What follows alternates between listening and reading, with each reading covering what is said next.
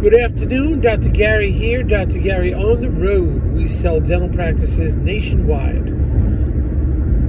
Today's topic is, how do you respond to a seller that says, I need this many dollars out of this sale? What do you say to that?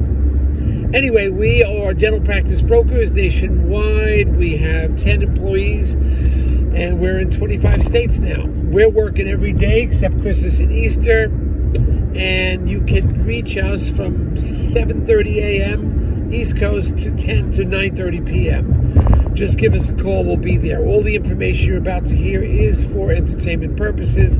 It's not business or legal advice. Our phone number is 201-663-0935. So call us if you have questions, you just want to chat. We'll be happy to talk to you. No fee for that. Also, if you are a seller selling a large practice to a DSO, we can help you choose who are the best DSOs. There'll be no commission to you, and the DSO will pay our commission. We're independent. We pick and choose what we think the best DSOs are. If you work with us, sometimes, based on certain criteria, you can also get all legal fees reimbursed upon successful closing. So give us a call. We can talk to you about that. Anyway, so how do you respond when the seller tells us, I need this blank number of dollars, this many dollars out of this deal? This is what I need. Well, the answer to that is very simple. What you require, Dr. Seller, out of a deal has nothing to do with the value of a deal. That's simply your personal request, what you need out of it. Well, and we hear this all the time. I need blank number of dollars out of this deal.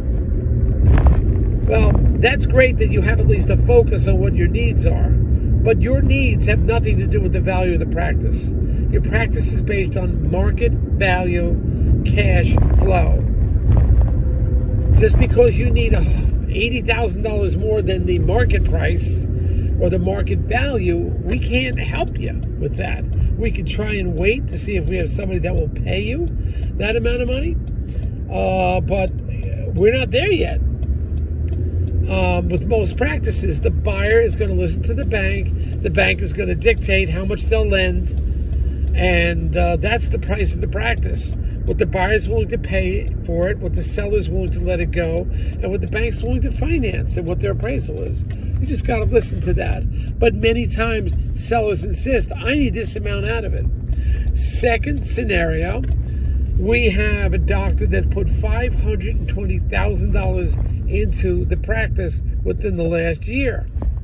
Well, when you put that kind of money into a practice, it is supposed to translate to higher earnings, right? Or else why would you spend that much? So the value of that $500,000 extra equipment, build out, cone beams and all that should be evident in an increased gross. So just because you put $400,000 or $500,000 in doesn't mean the value is worth that much more. Certainly it has a little more marketability, that's for sure. And if a buyer was looking for that specific equipment, we may be able to okay there, and the buyer's willing to spend some extra money, but it doesn't make it more valuable. You see what I mean? So the seller that just spent $500,000 doesn't mean we're going to get $500,000 on top of the sale price of the practice, because people respond. If you put $500,000 in, it should yield more money to the practice, even though it looks beautiful and the doctor relaxes more. But the equipment should be more efficient. It should be able to turn out more work, and that's your answer. Or wait a couple years, or don't do the renovations at all. Let the doctor do the renovations, the buyer, because every buyer is going to have different needs. No matter how spectacular you make an office look, there's going to be a buyer that doesn't like it. So you don't want to spend all that kind of money. I would not have recommended anybody spending $500,000 and then trying to sell the practice. I don't think that is a wise investment. But one doctor did it, so we'll have to do the best we can. That doesn't mean you can't find somebody out there willing to overpay. It is possible. But generally, it's more challenging, and you shouldn't be spending that money. Anyway, those are just some tips for you. Those are some tips for you today. Thank you.